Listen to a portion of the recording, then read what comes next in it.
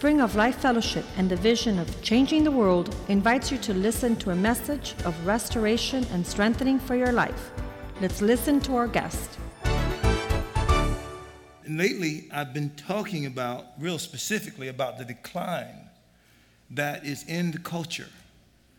And often an individual person know within himself if he was born again and if he's fallen off or not. Or when he meets someone passionate like Pastor Molino, that he is not at that level. And every revival is preceded by the right information that locates us. And in that location, there is a conviction that should be in our hearts when Father says what was said is you. We don't say, well, God, I don't know. We say, yes, sir. And the appropriate response is acknowledgement, repentance, and then restoration. From that restoration, there's a process of development. And what God is doing is raising up a generation basically in secret. Now, the dedicated is really still pretty much hidden. Like David being the 8th son. You know, I talked with you at the beginning of the year about the 8. His mama didn't recognize his level. His daddy didn't recognize his level.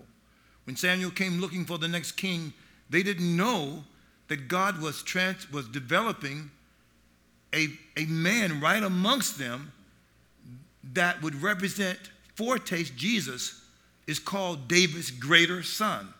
So this man was able to bring together the three basic offices of Jesus: prophet, priest, and king. The ministry that we're headed for right now of Jesus is his ministry as king.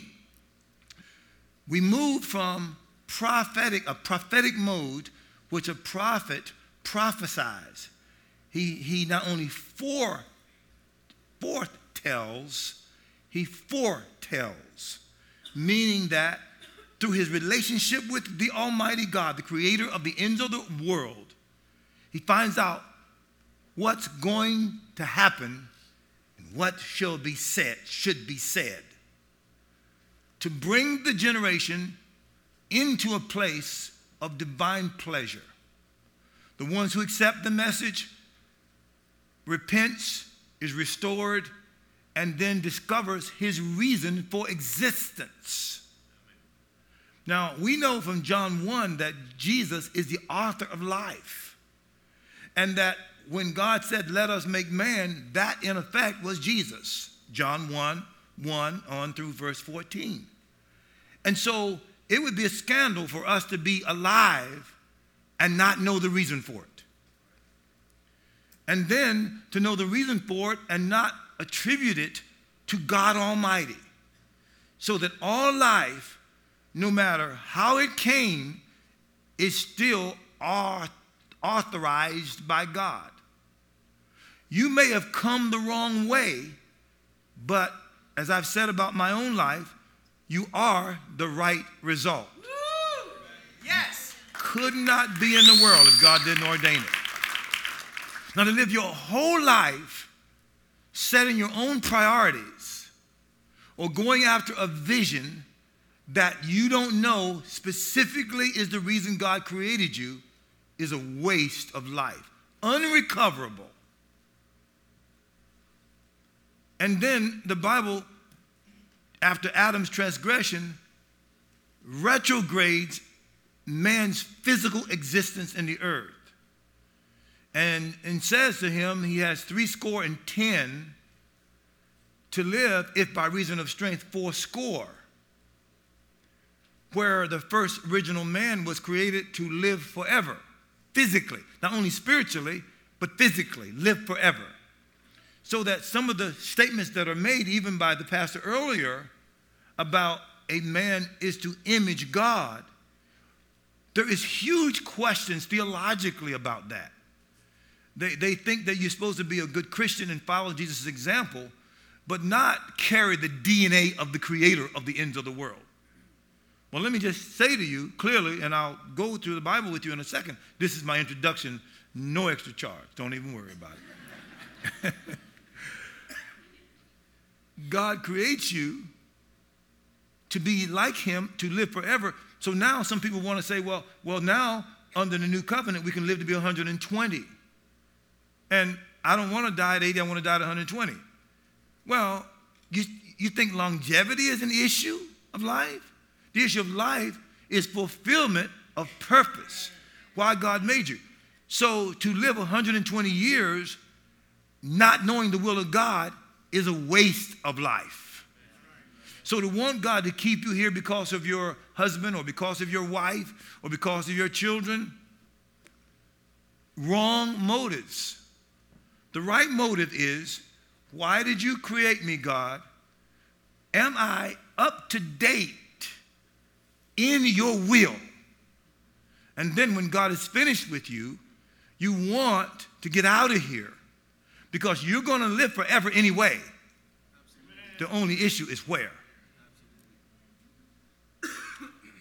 I'm way ahead of you already on my introduction.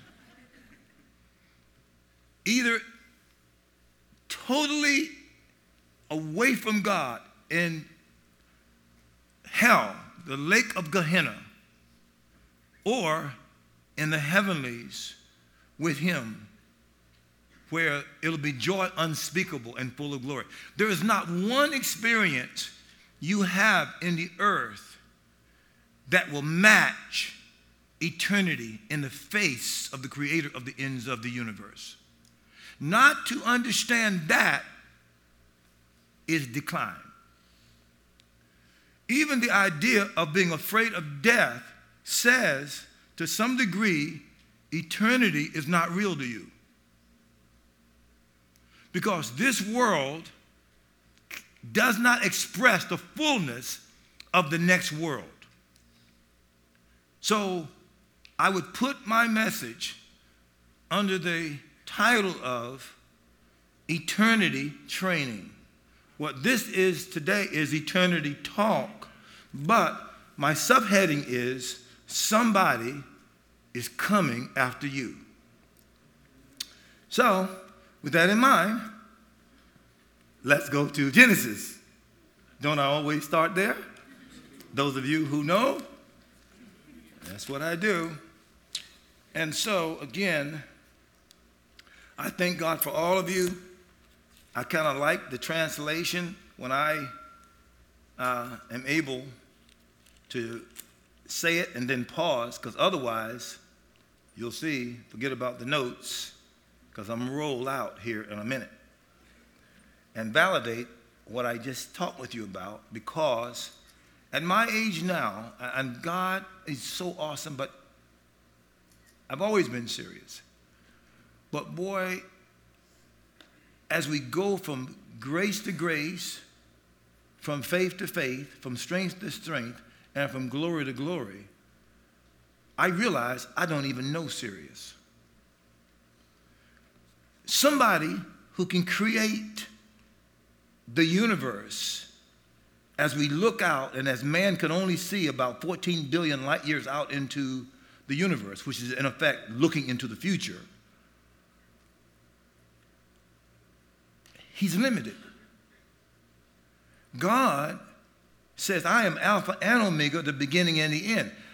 Beginnings and endings can only be understood in the light of the creation. It cannot be understood in the light of the Creator, because he's the self-existing one. He's El Shaddai. He always existed. Finite beings cannot understand that outside of the eternal realm. By faith, you understand that God did not have a beginning and does not have an end. He creates a beginning and an end.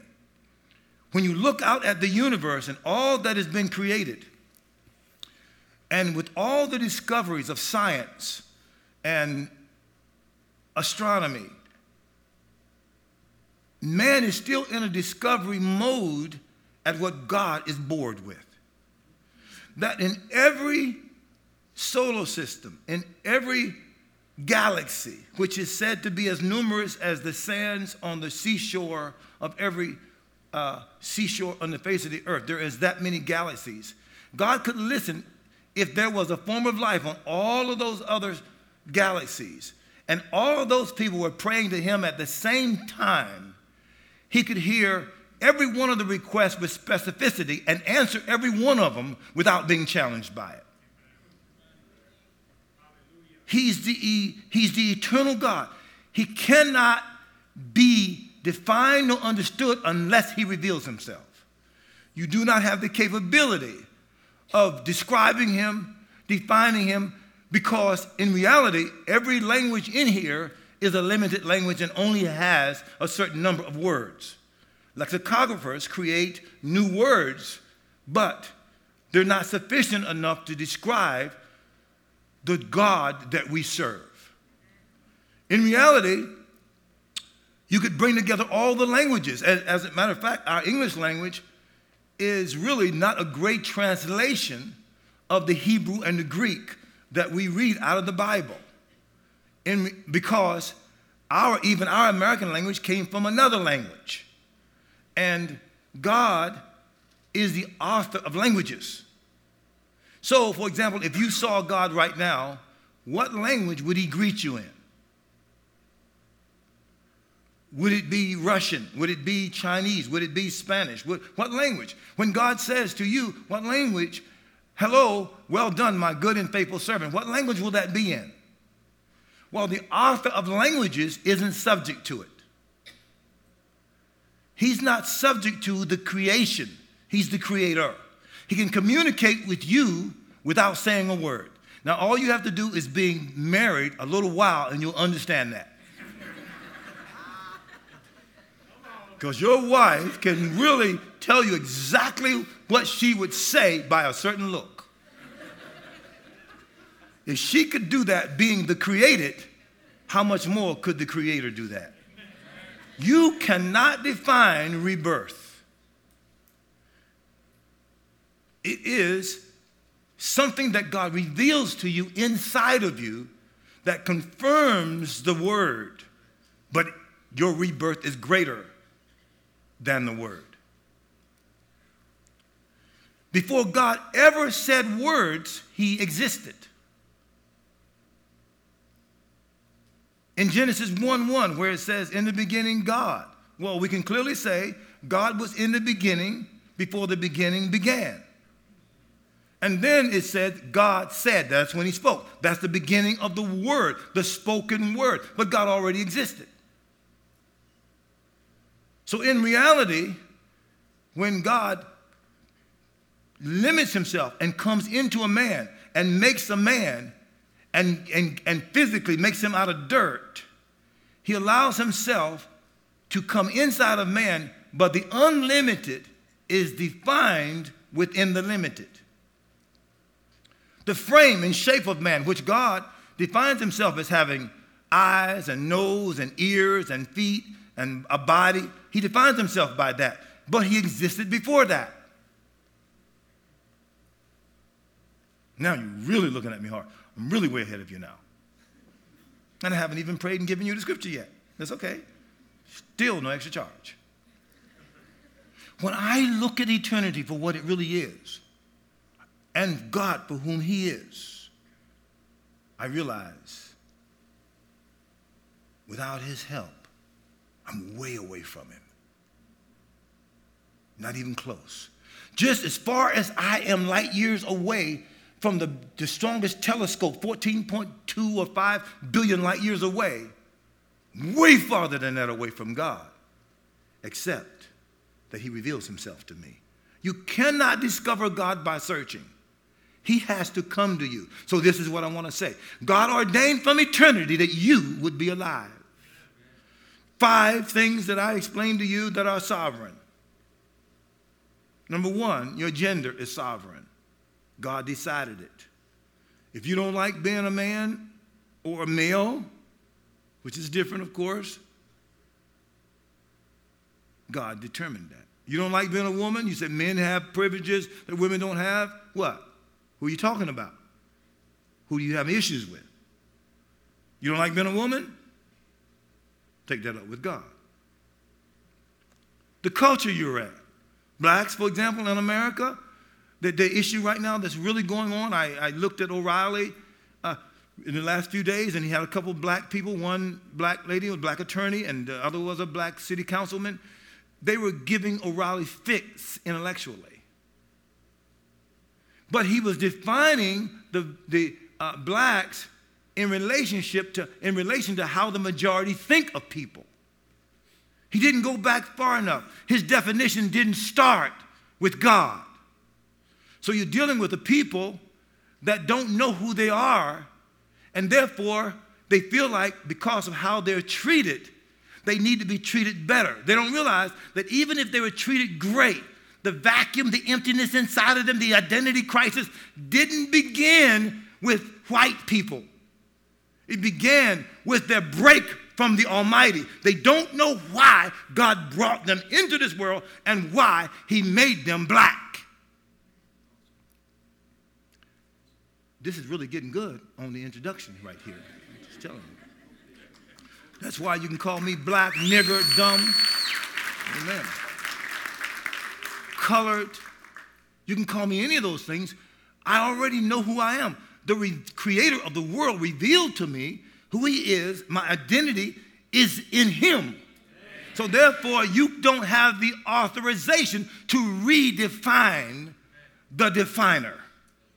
I need to redemptively understand why I have a darker pigmentation, why I was born as a black man. But then, so that's 3 sovereign issues I've mentioned already, if you were following me. The other is the geography, where you were born, the country you were born in. You didn't decide that. So to criticize it, see, is criticizing the Creator. He could have had you born in a royal family. Your family could have been wealthy.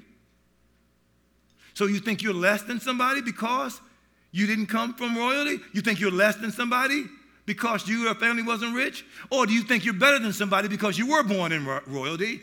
Or you are better off than somebody because you're rich? You think so? In the eyes of God, you're saying that God then has a lower view of you because of economics? Or a higher view of you because your family has money when He's the explanation for it? So what are you doing with a perspective outside of the Creator Himself? This is real good. Just telling you. When I start examining these things and realize that gender, family line, geography, watch this, the time in history I was born in. Sovereign, all sovereign, meaning God made those choices in eternity. The economic state of my family, who your father is, the fact that I didn't meet my father until I was 35, born with a man, a father who didn't know who he was. But I have counseled many children born in wealth that, like what was described by Pastor Joaquin, that being wealthy doesn't mean you understand how to raise children. As a matter of fact, most of the wealthy people I know, their actual challenge is they can't do wealth creation and spend the time necessary to raise their children. And that American view of raising children is economic provision. They don't realize that who they are is what they have to pass down. But if they don't know who they are, they don't know the value of it. So they end up thinking that the kind of house they live, the kind of education they get their children. Let's face it, one of the presidential candidates, one of his big issues is my mom insisted that I go to school, I get an education, and he says the great challenge of black Americans and of the poor is education. Well, guess what? All the troubles we are having right now, whether it's the economy, or whether it's the ISIL, or whether it's the present president and the situation, whether it was the Secretary of State being challenged. These are all educated people.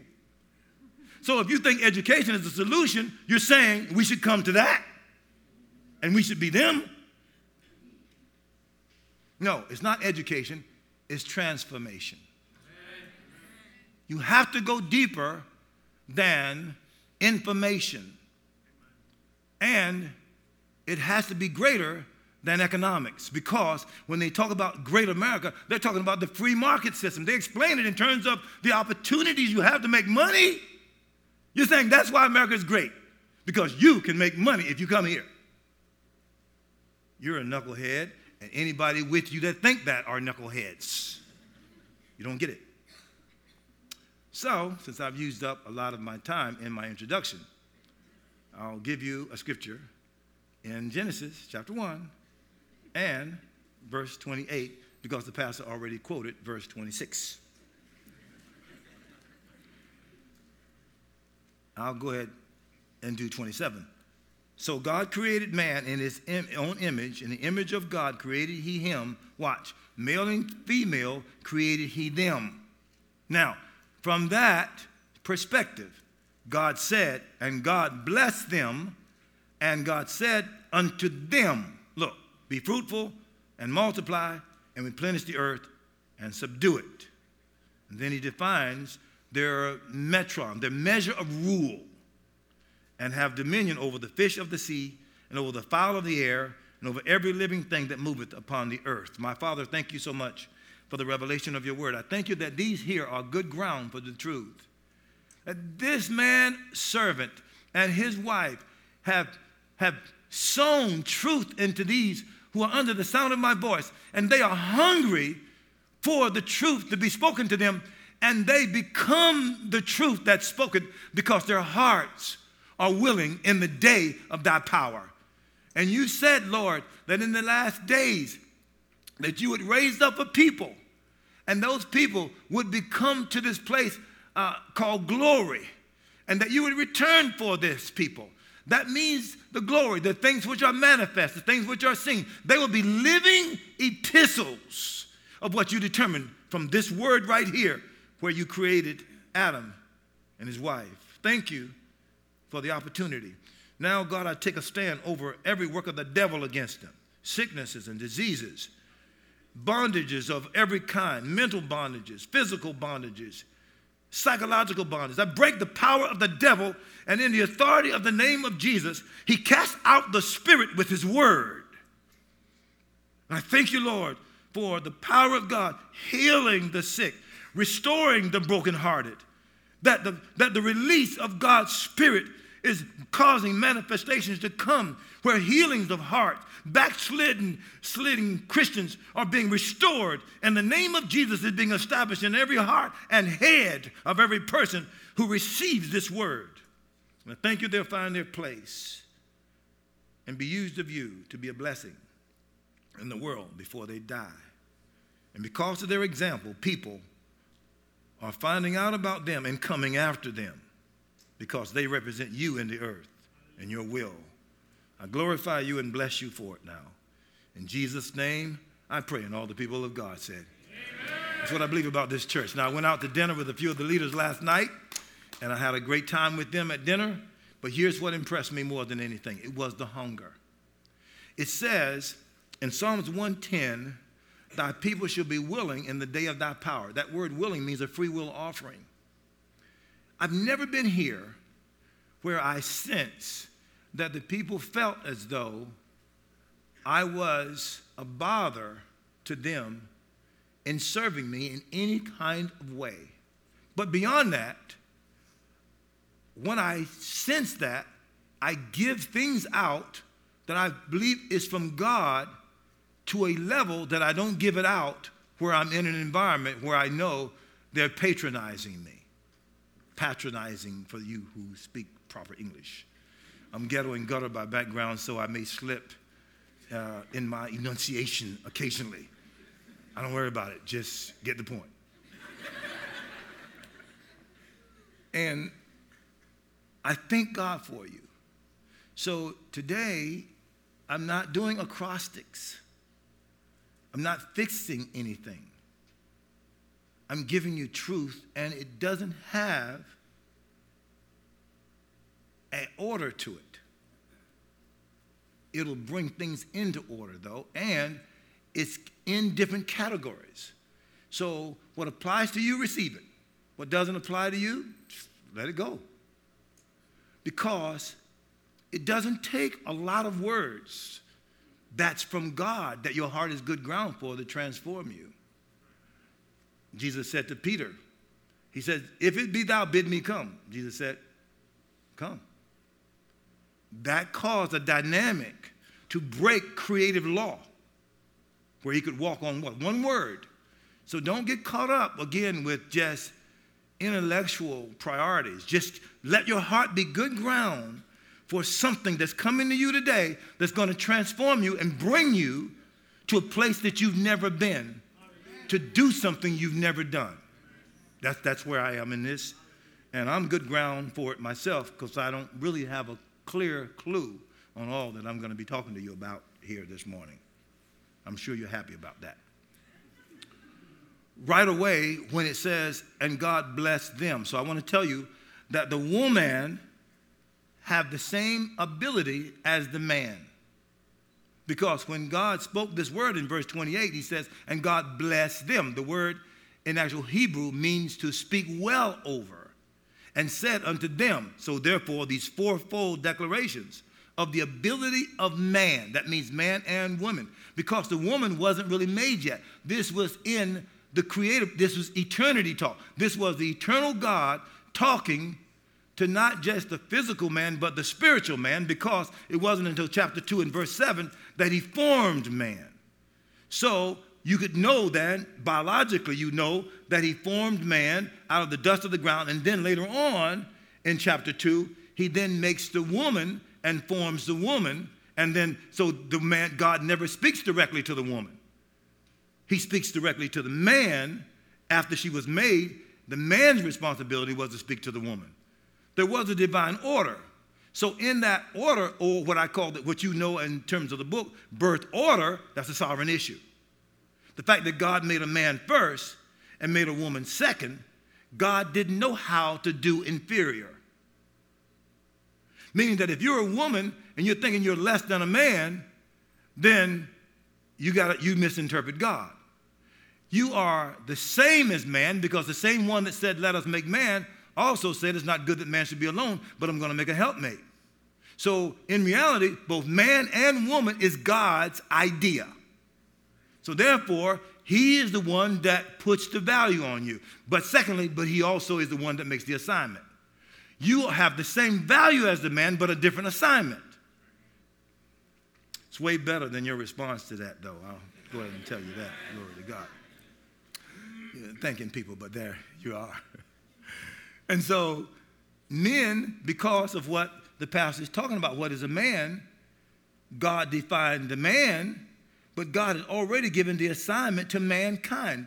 The woman was in the loins of the man, because it was out of the man does God makes the woman. That's why it's a ridiculous thing for a man to say, I just can't understand my wife. Well, God says, love your wives as Christ loved the church. So then, if you don't understand your wife, then Christ don't understand the church. Because he defines how he's to understand the woman the same way as Christ understands his wife. It says in Isaiah 54, thy maker is thy husband. We're headed for a marriage. He's going to marry the New Jerusalem, which comes down from God out of heaven. It's that woman that Abram saw. He looked for a city whose builder and maker was God. See? Now it moves from being a biological woman to, on a natural level, to being a spiritual woman on a spiritual level. The qualifications of the New Jerusalem are the qualifications that are in God. See? In Ephesians, he says it's a glorious church. And then he defines it. It has not spot, no wrinkle, nor any such thing, but it's holy and without blame. Now, somebody got to say, whether you are actually walking in it or not, he's talking about me. That's what he says. Because the glorious church is the same person as the woman in Proverbs 31. Many women has fared sumptuously, but thou excels them all. Who's he talking about? Who is he talking about? There you are. The woman that excels all women is the church. No biological woman, no matter how excellent she is more excellent than the woman Jesus is going to marry. And you've heard me say this before. God is not going to let his son marry underneath his level. Do you get that? She's going to be perfectly suited for him.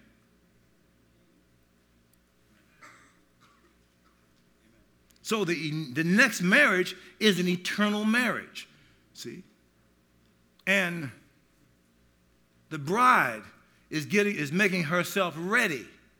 See? So there's several things going on with you. You have to understand that God is going to qualify you.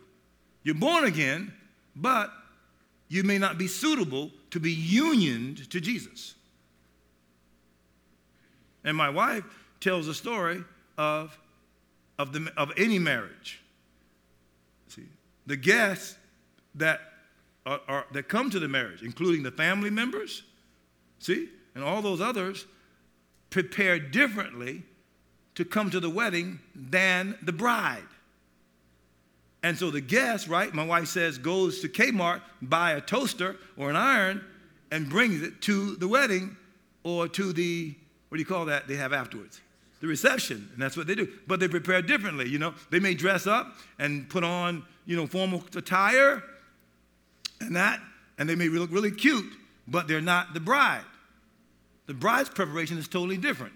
So my wife asked the question, are you preparing as a guest?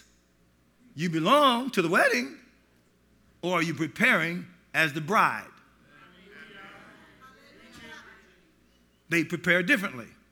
And so, consequently, God is only going to let his son marry the bride. His son is not going to marry the guests.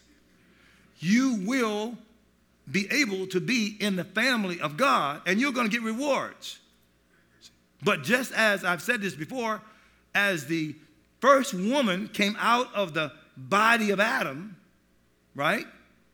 Genesis, right? 2, God put Adam to sleep and then takes the woman out of his side. It says, in the actual Hebrew, it says sides. It doesn't say rib. It says sides. And in reality, she becomes the whole half of the man. She's the opposite. Opposites attract. Do you get that? Okay, let me just work it because you're not, I'm ahead of you again. In other words, God didn't take a rib out of the man in the sense of how you and I think of ribs when you go to Longhorn and buy some ribs. That's the central part. But what that woman is she's the opposite. Now, I can really go into this really significantly in describing the difference between a man and a woman. Because the biology of a man is exactly opposite of the biology of a woman. In the truest sense of where the union of the marriage bed occurs. But also in the sense of revelation. Since God makes the man first and gives him the responsibility now of applying dominion mandate, he puts him in the garden and gives him his assignment. She wasn't made yet. So the premise is, man then is made to please God. He has the assignment of God. Then God, out of the man, makes the woman and then brings her to the man. God doesn't tell the man who she is. Adam announces who she is. She should be called woman. So he names her. Even her species. Therefore defines her. Therefore understands her. God didn't tell her the responsibility of the garden. He told the man.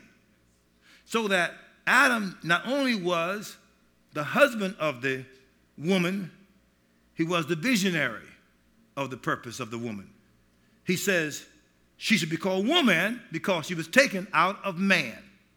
And then he takes first level responsibility. He says, therefore, shall a man leave his father and mother and cleave to his wife. So you get now the creative ability of a man made in the image of God. He now sees into the future because there are no men and women. He now sees that there are going to be men and women, but he sees that the issue of the creation is a man being henpecked in his house. In actual fact, what happens in a marriage is a woman leaves her father and mother and cleaves to the husband. But that's not what Adam says. Adam says a man leaves his father and mother and cleaves to the wife. Why? Because the man is the definer. She does not bring her father's name into her marriage with her husband. I'm way ahead of you again.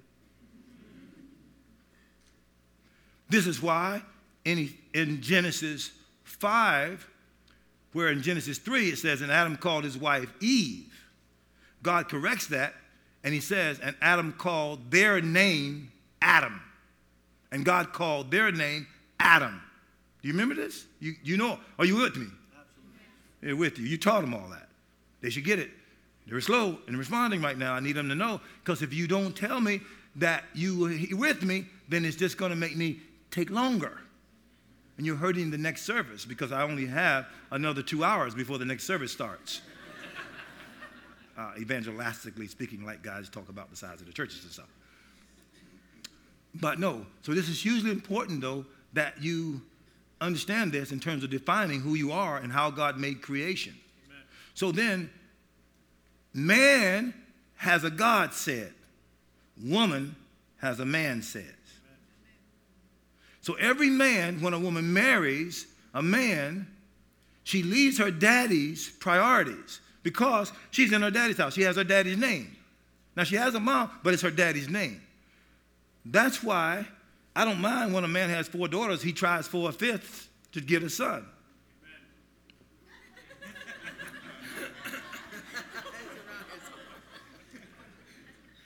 The point is, his name must stay in the earth. Names have definition. The progeny of the father is passed down to the children. Because once she marries, I married my wife, she does not have a hyphenated name. She is Mrs. Wellington Boone. She's not Mrs.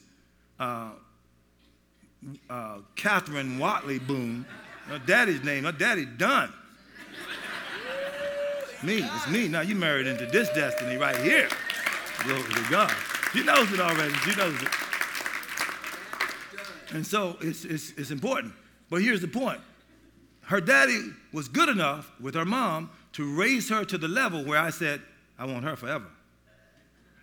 So therefore, that's why I gave great honor to her mama and her dad, because they got her to the level where I wanted to marry her and she wanted to marry me. But she was the product of their upbringing. They deserve great honor and respect. So on her birthday, I would give her mama flowers. That's right. But after now, this November, next month, will be 42 years we would have been married. Glory to God. Up in here. I'm just saying. Glory to God. So here we go, and here we are. And as we come to that 42nd year, if I didn't want her, and she's been with me 42 years, she would be the product of what I made her into. So I would be rejecting my own handiwork, because she has my name, she follows my vision, she has my priorities. I don't like her. She doesn't honor me. Maybe I'm not honorable. And you're looking outside of the defining input that you gave her. You don't like her? She doesn't make you happy? What? You married her when she's with her daddy. Now you don't want her that she's been with you? That's your work.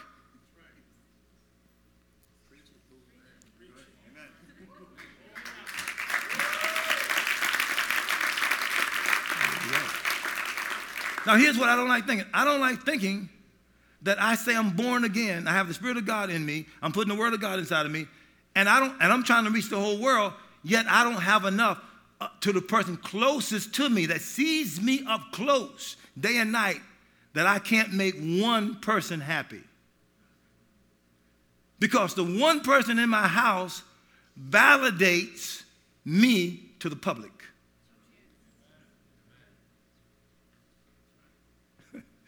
So I don't mean to say this, but look, I mean, my wife just, on the way here, my wife told me she needed some brassieres. But she says, like, they're expensive and all this. Well, I didn't know she needed them. But I don't care if they're expensive.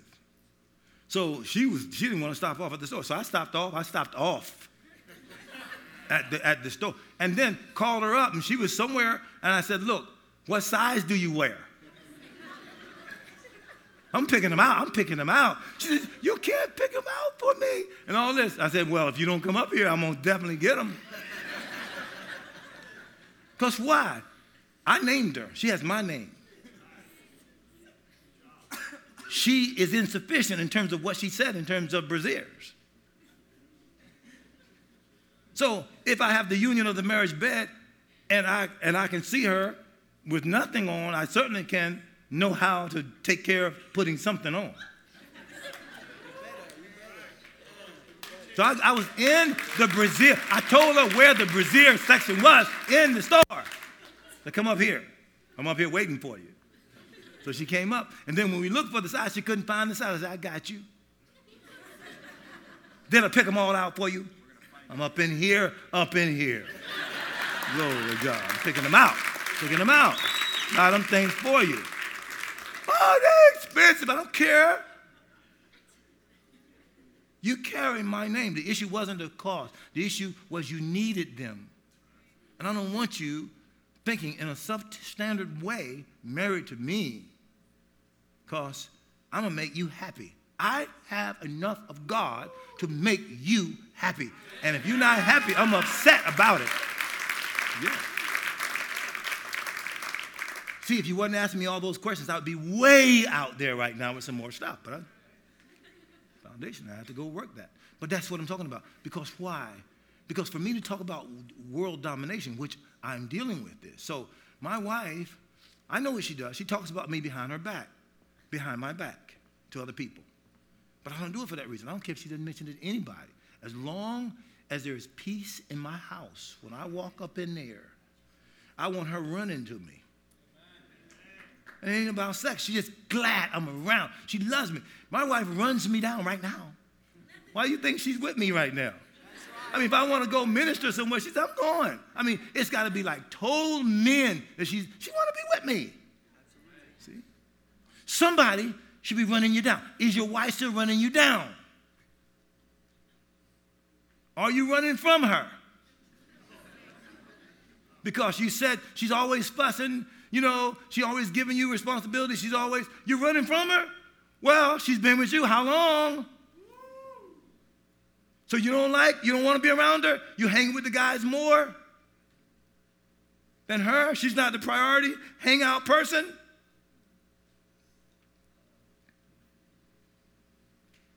And you women, I mean, if your brother likes football, I mean, you're trying to convince him not to like football because you don't like it?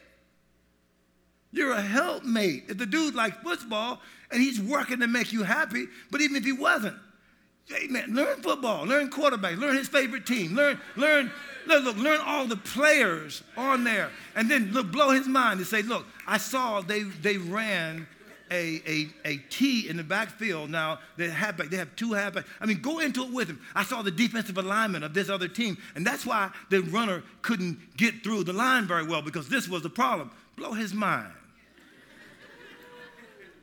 If it makes him happy, you want him to make you happy, right?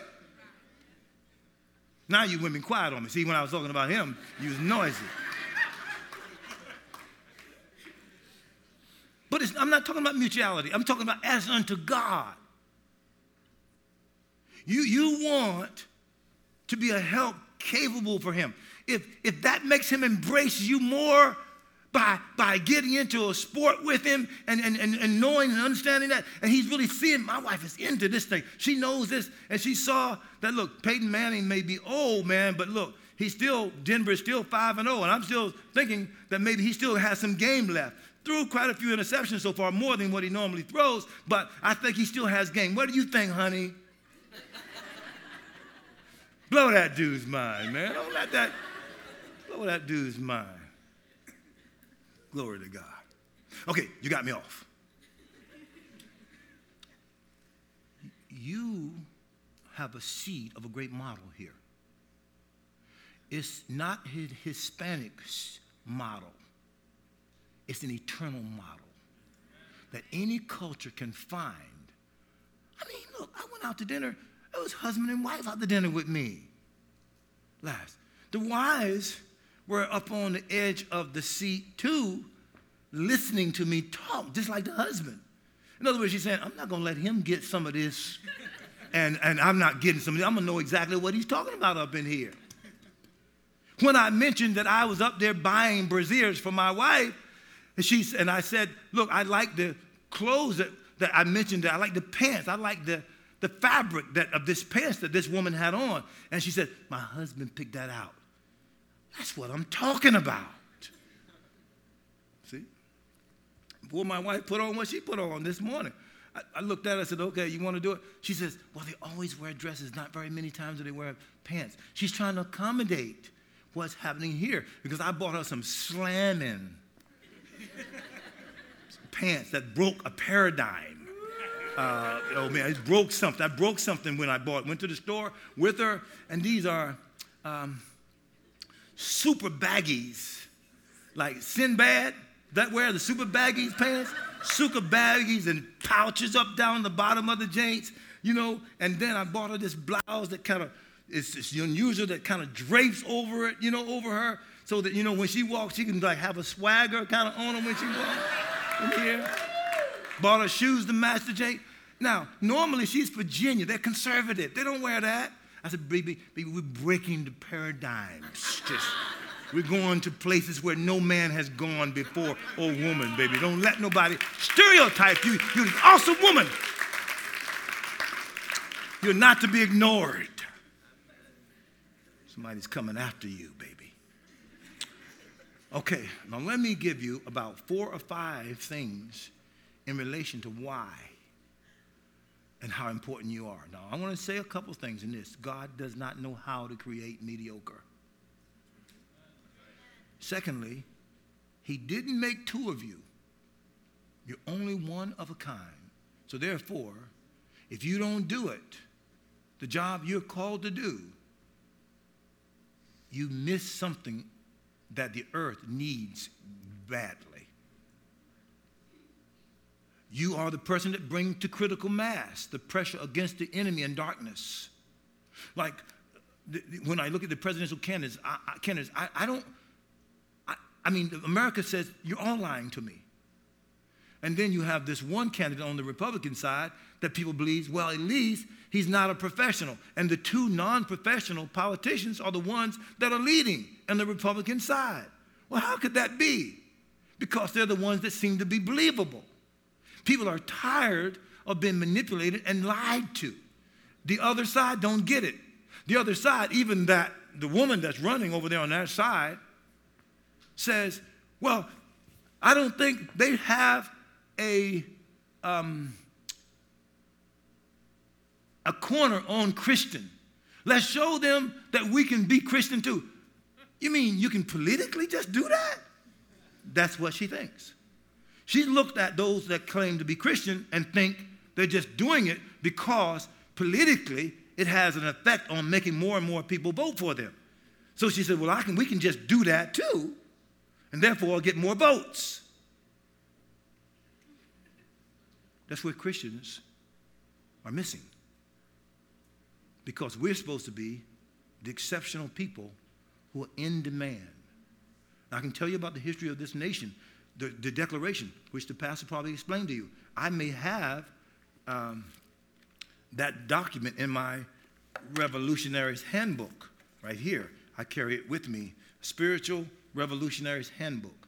And in that, I usually carry significant things like the first colonies and what was said about Jesus and God in those original documents. I want to see them. I have the Declaration in here. I have the New England Primer, which how we learned the ABCs in this country using quoting Bible scriptures. I have the actual document. I carry them around because I realized that our nation was built upon the underpinnings of somebody serious about God. It wasn't afraid to talk about Jesus in the marketplace. Now let me go strong with you just for a minute. He said a family is a man and a woman.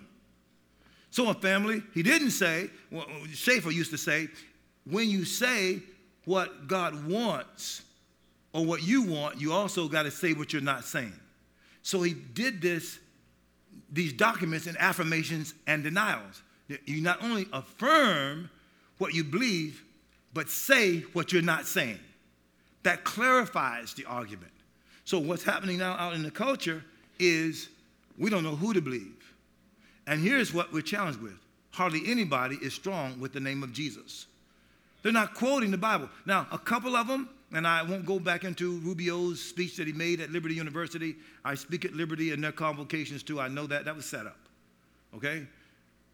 This man, Trump, though, really just has a bunch of people following him. He's not just talking in ready-made. And I'm staying over there at Trump Towers right now. He spoke over there.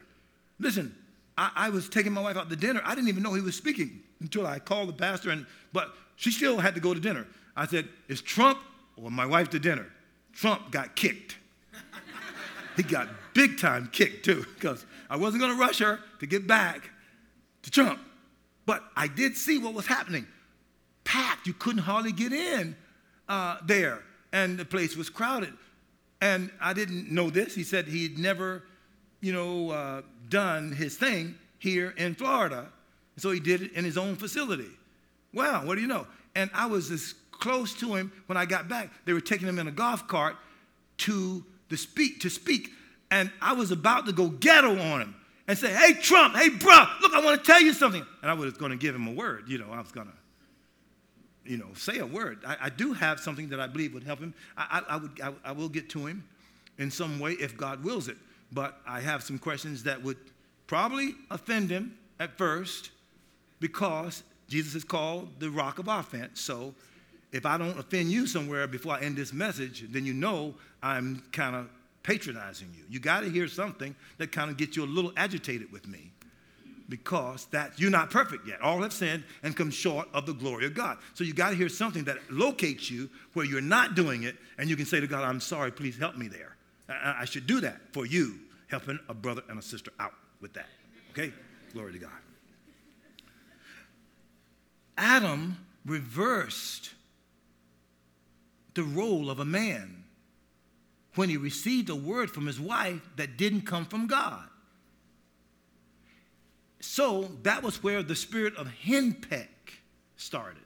Do you know that terminology? Henpeck? It was a man is more like a woman. He doesn't stand up and say, baby.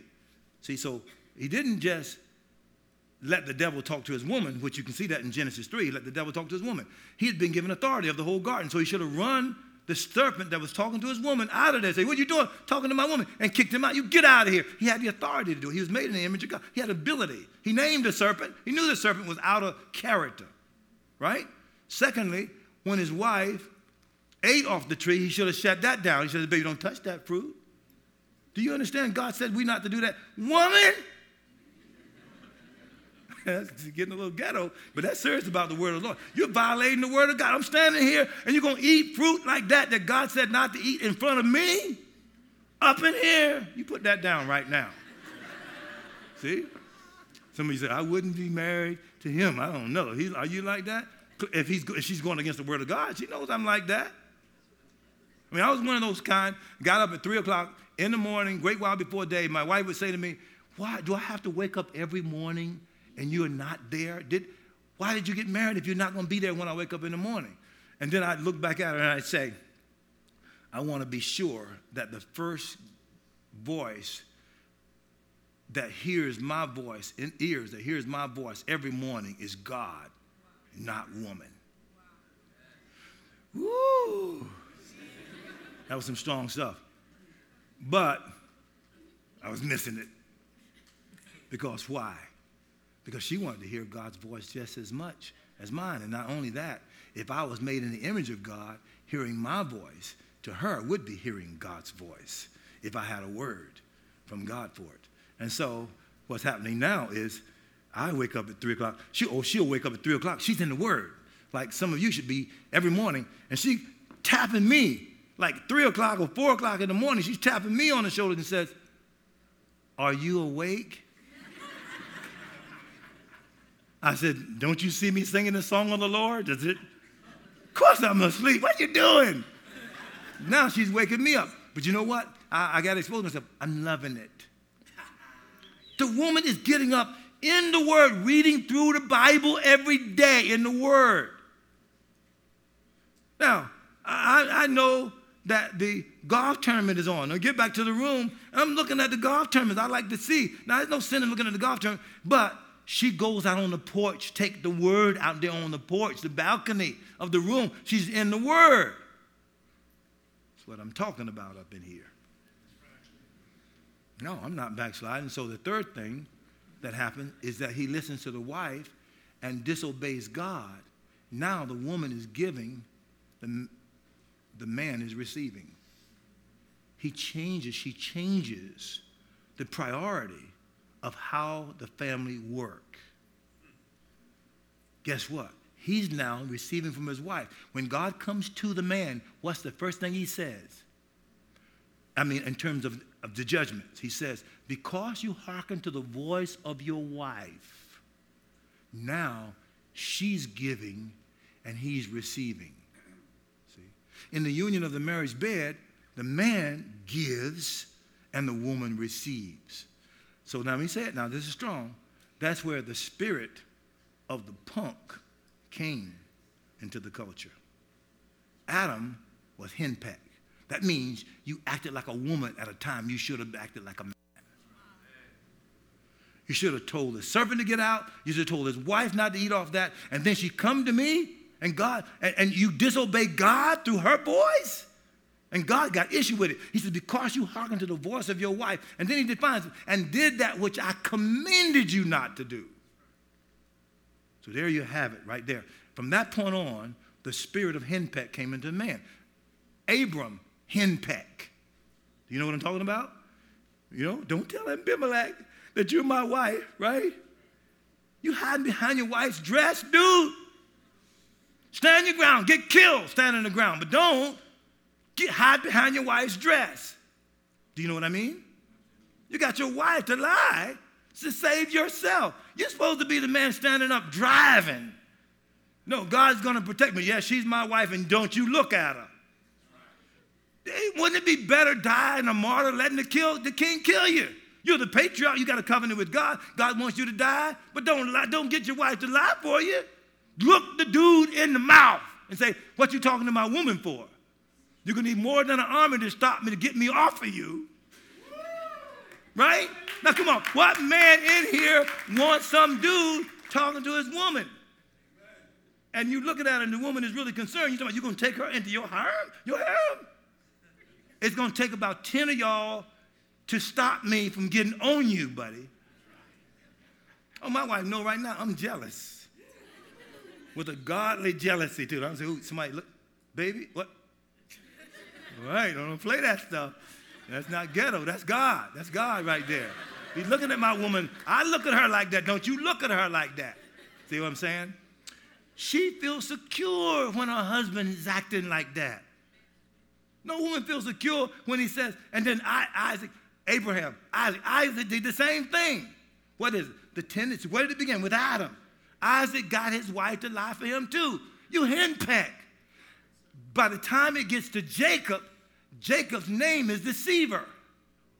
So your daddy, your granddaddy were liars. Now you got the spirit of lying.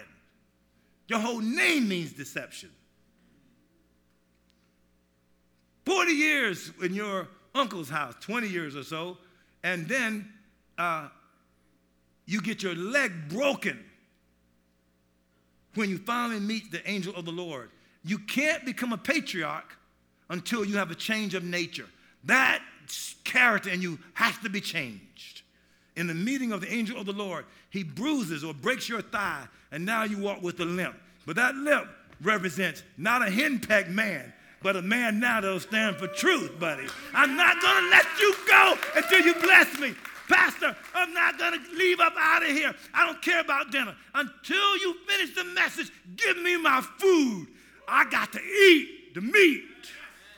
Don't give me no Casper Milk takes those messages. And that's what I like about you hear him, right?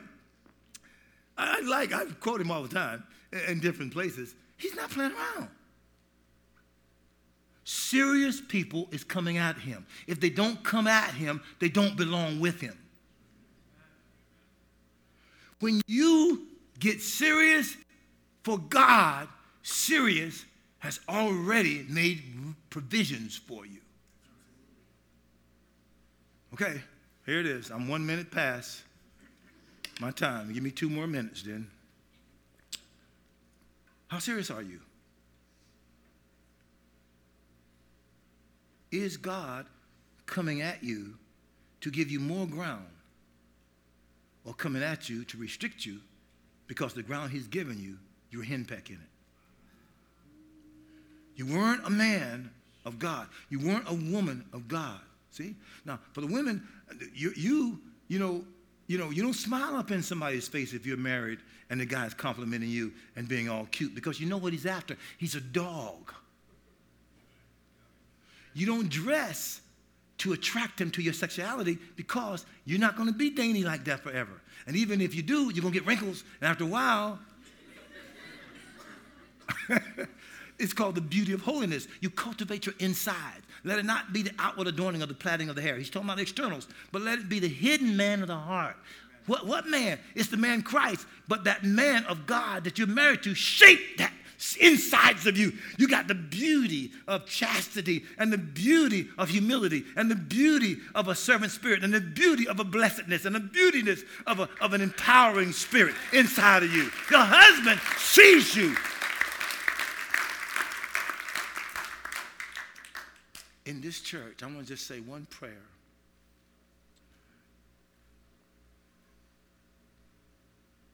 This city belonged to somebody. Now, the pastor called me up and said, look, the mayor may be there. I'm going to call the mayor, get the head policeman that's going to be at Doral. I said, I'll just walk in. Really, I didn't want to be bothered with him if I did go in. But no, he wasn't playing around about it. He wants to get his bishop right up there in the presidential candidate's face. So he calls up the mayor. Then the mayor gives him the police chief or the head policeman. He sends me his cell number of the police chief so I could call him up and say, escort me up there in the dignitary's place. Now, I didn't mind doing that, but right then, though, the dignitary was my sweetness, so I had to kick him to the curb. But the same thing, Bishop Hunt got sick. I had an appointment with Ben Carson. I've been on the board with Ben Carson for 10 years. I got something I need to say to him. I will say to him, but I know when it's the timing of the Lord. I had to go to the hospital and be with Bishop Hunt and pray him through that crisis that he had of that brain aneurysm. It was almost that. Blood in his front, blood in the middle of his head, and blood in the back of his brain. And God delivered him out of it. I can show you the pictures. And so that was more important than the presidential candidate. I don't mind selfies, but look, I'm not taking pictures with important people. I'm in communion with the most important person in the world, and that's the Almighty God. If I can get to God, no man in the earth is attractive to me. The president should know about me, and he should want me to sign his Bible. Pray for his family. The governor of a state. Why? Because he doesn't know anybody who knows God the level that God has revealed himself to me. He doesn't know anybody that can unveil truth out, that can talk out of Ezekiel and Revelations and Isaiah and talk stuff out of there that I haven't seen written in commentaries. I got it from fasting and praying and getting before God and staying days before him when the football game was on and the golf. And so the fat boys will ask me, say, well, how much do you play golf? They're trying to size me up. Say, well, how could this guy have this revelation? And he must play golf a lot. How much you play golf? I'll say, and then he say, what's your prayer life like? And then I'll turn it into a question. I'll say, are you asking me that because you want to spend some time with me in prayer? And well, no, I'm not doing no courtesy with you. That's none of your business because now you're meddling. But if you want to spend some time, if you think you can get this anointing on your life by playing golf all the time and looking at golf, looking at football, you got another thought coming. Is anybody coming at you? What would happen if somebody put a day or 2 or 3 aside and spent those 3 days with you? What would happen in their lives? Would there be a transformation based on the priorities that you would set by them having to follow you? What would happen? What would happen if somebody prayed with you when you prayed? What would happen to them? If somebody read like you read, what would happen to them? Stand up on your feet. Every person in here that know you want to go to the next level in God. Now, the next service is going to be in Spanish, right? So my message will be shorter, but even more intense. So I'm leaving you with these questions. A person cannot stay the same and spend significant time with you. They can't. You must be the transforming person that even if one of those people running for president spend time with you, because can't you listen to them and tell they don't have any substance in terms of God? How can you be ashamed of the name of Jesus? Who's mentioning Jesus when they're on the campaign, when Fox News is on, and when CNN News has them? Who's mentioning the name of Jesus and quoting scripture and saying, no, Jesus said this. Isaiah the prophet made this statement. We're in the same time frame and the same kinds of things going on now that went on in the time that Isaiah was living. Elijah came and this. So I want to talk with you the next service about the men whose lives changed history. And so that you can identify, is the potential in you to be a history maker? That's what you got to find. Because inside of you, if you haven't found the will of God and you're not doing it, there is a dissatisfaction with you. And you may be running to malls to try to be satisfied. You may be running to basketball games and football games to try to somehow be significant. You may work all the time, but you'll never be satisfied in anything natural. You have to engage God like you've never engaged him before. Glory to God. I want to see you, if it's all right with Pastor, sacrifice your next meal and stay with me for the next service. And sit on the floor like the young people do if necessary. Sit on the side. I don't care. But it's that important right now for what God is doing and for what he wants to say to you, because you're too important to come to church for a sermon. You're coming for a message. There is something for you that's going to make your future different than your past. And I'm talking about better so that you know God is in it. All of us, watch, all have sinned and come short of the glory of God. That was said to Christians at Rome. So that meant they were already saved, but they were short of the level they could operate at. A word is what's going to take you to that level. A word. It's going to be a word, because all of our lives consists of words. Your education is words. Your priority is words. Your thoughts are words. A word can change your future. Say this prayer after me. Dear Heavenly Father, say it after me. Dear Heavenly Father, I've heard your word. I have been good ground for the truth. I now know the truth, and the truth has set me free. I'm not loose living, but truth is inside of me. I can be trusted to have new assignments. I can be trusted with incredible finances.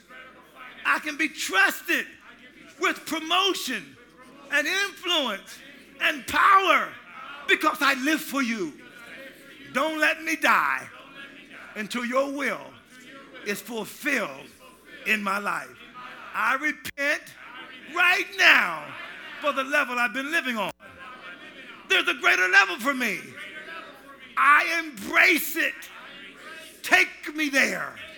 Holy Spirit, you're the one. Take me to the Lord at the level that pleases him. Hear my cry in Jesus' name. You've done it today. I'll see it manifest in my lifetime in Jesus' name. And all the people said, amen. God bless you. God bless you. God bless you. Glory to God. Glory, glory to God. Woo! My Father. Glory to God. Amen. Pastor, could you tell us a little bit about what you're doing with the Manhunt? What you're launching in the nation? It's in the same alignment with what he's doing. The difference is, as far as I'm concerned, I'm running them down too, like him. It says out of Ezekiel 22 is where my foundation scripture. He says, he says, the priests, the prophets, the princes, which are political leaders, business leaders, and the people, now they're affected the people, have all displeased God. And God says, I look for a man amongst them to stand in the gap and to make up the hedge. So God is looking at all these people and their debauchery and says, I'm hunting you down. I'm running you down. So I've laid aside the pastorate, and now I'm going out to the culture, and I'm going to hit them, and raising up disciples. And I want to say to you guys, get up under the pastor and move to becoming a disciple. Take his messages. Don't just hear them, learn them, and preach them like they're yours. That's your food. If God's spoken that message to him, preach that message all over the place. I mean, you take notes so you can preach it. That's why he's telling it to you. So you're not a hearer, you're an adherer. You should say, every message that my pastor preaches, I know every one of them. You learn those messages, and you get them down, and then you get you some sons following you. When I was with Joey, I was with him last night, and he says, well, I tell this message, and I tell the message that God's given me, and that messages that he heard, and of course he's hearing too. That's not your phone. Sassy, get it for me. Hello, we're going for God over here. And the word of the Lord is going out real strong right now. You called just in the nick of time. Glory to God. Oh, sorry. Oh, that's okay. We got it through. We got that message out right there. So I'm going after him. But particularly, I'm going after the black man. And I've never done it. I've always spoken in basically large white churches, and he met me in Promise Keepers and places like that. But it's the black man right now who has a lost identity, and they're dying. They're going in depopulation in many cities. You know what depopulation is? It means the death rate is higher than the birth rate. They don't know why they should live, so they're dying. So I'm going into these cities. I've been invited to numbers of cities, East St. Louis, Cleveland, Harlem, New York, different places. I was with Creflo Dollar last week, and he wants me to come to all of his men's things and to start doing stuff to target those people. And you know I'm going to be talking a little bit different, but he can appreciate me talking and screaming and fussing. In reality, I'm your dad. I want to see everything he's doing fulfilled. And I know that the people that I know, I am not ordained to reach all of them. And I want him to meet some of the sons that are just like him but don't have his emphasis, his message. He has to reach them. At my age, 67, I'm not trying to be anything at this point. I've lived longer than I'm going to live. So I got to make sure I give out the things that's going to make a difference regardless. And that the favor that I have with this man's servant and you, that you could reach people that maybe you're supposed to reach and I'm not, but I have access to them. So like he was on that show there, I know that Mr. Ellenwood knows a person that can get you on the 700 Club again, and then the way you emphasize it, the way you say it. I know Pat would love that. And those people over there at CBN and that.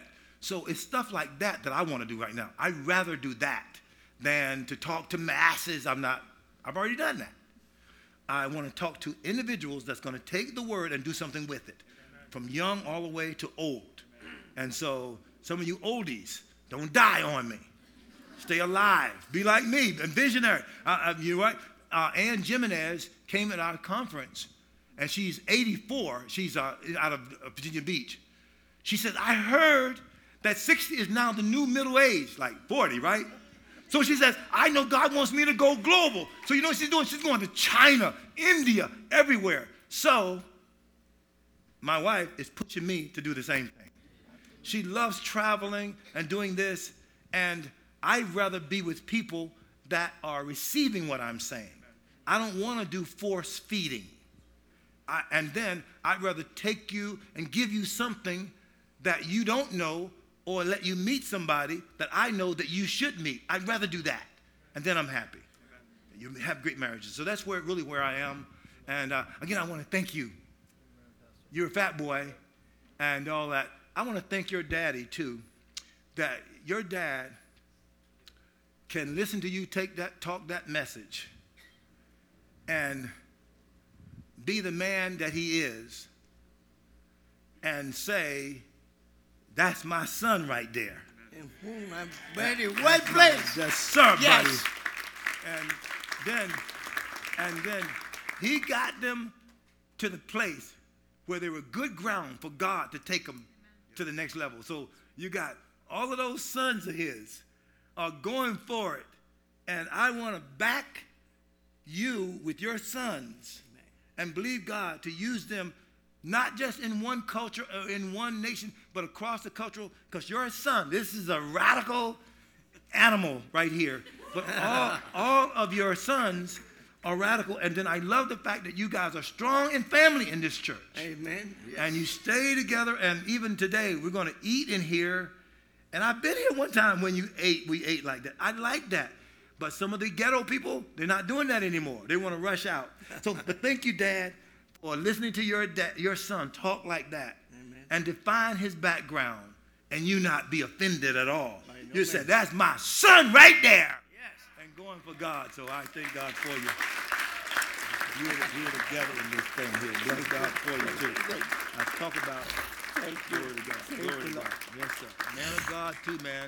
Passing his sons, going down to do it, and his son's sons. And look at him right there, your grandson. Yes. Look at how he's standing. Yes. He's ready to take his dad. He's ready to take over right now. I said, Dad, why don't you go ahead and go to the nation? I'll take it from here. He's 20, right? Yeah. Look how he's standing. All enough. They all of them. Come on, who's the man of God that can take it from here? Go ahead, let me see your hand. You take it from here. We're taking it. Okay, God bless you, God. Amen. Let's raise our hands to heaven. Father, thank you for this day that you have made. Thank you for the gift that you've given men to bring us to the stature, to the measure, to the fullness of a perfect man in Christ Jesus. We receive this in our Pastor Appreciation Month, oh God, as a gift of God to our lives. We're serious about what you're serious. We pray your blessing upon every family, upon every son and daughter, Father God, that we might inherit your precious promises. For those that seek the kingdom of God with all their heart, mind, and strength, oh God. Put away foolishness, pull away other earthly vanity, temporary pursuit, Father God, of earthly treasure when you want to bestow an inheritance upon those that seek your face. We give you thanks for the First Lady, Catherine Boone, Father God, for her example. We give you thanks, Father God, for how she serves and honors and seeks your face, Lord, to allow her husband to finish the race with great joy and great reward, Father God. Give them the fruit of their influence. Give them the fruit of vast treasure, of lavish, extravagant provision, that they lack nothing in these days, oh God, and that their children might be graced with honor upon the earth. In Jesus' name we pray, and the house of God says amen, amen, and amen.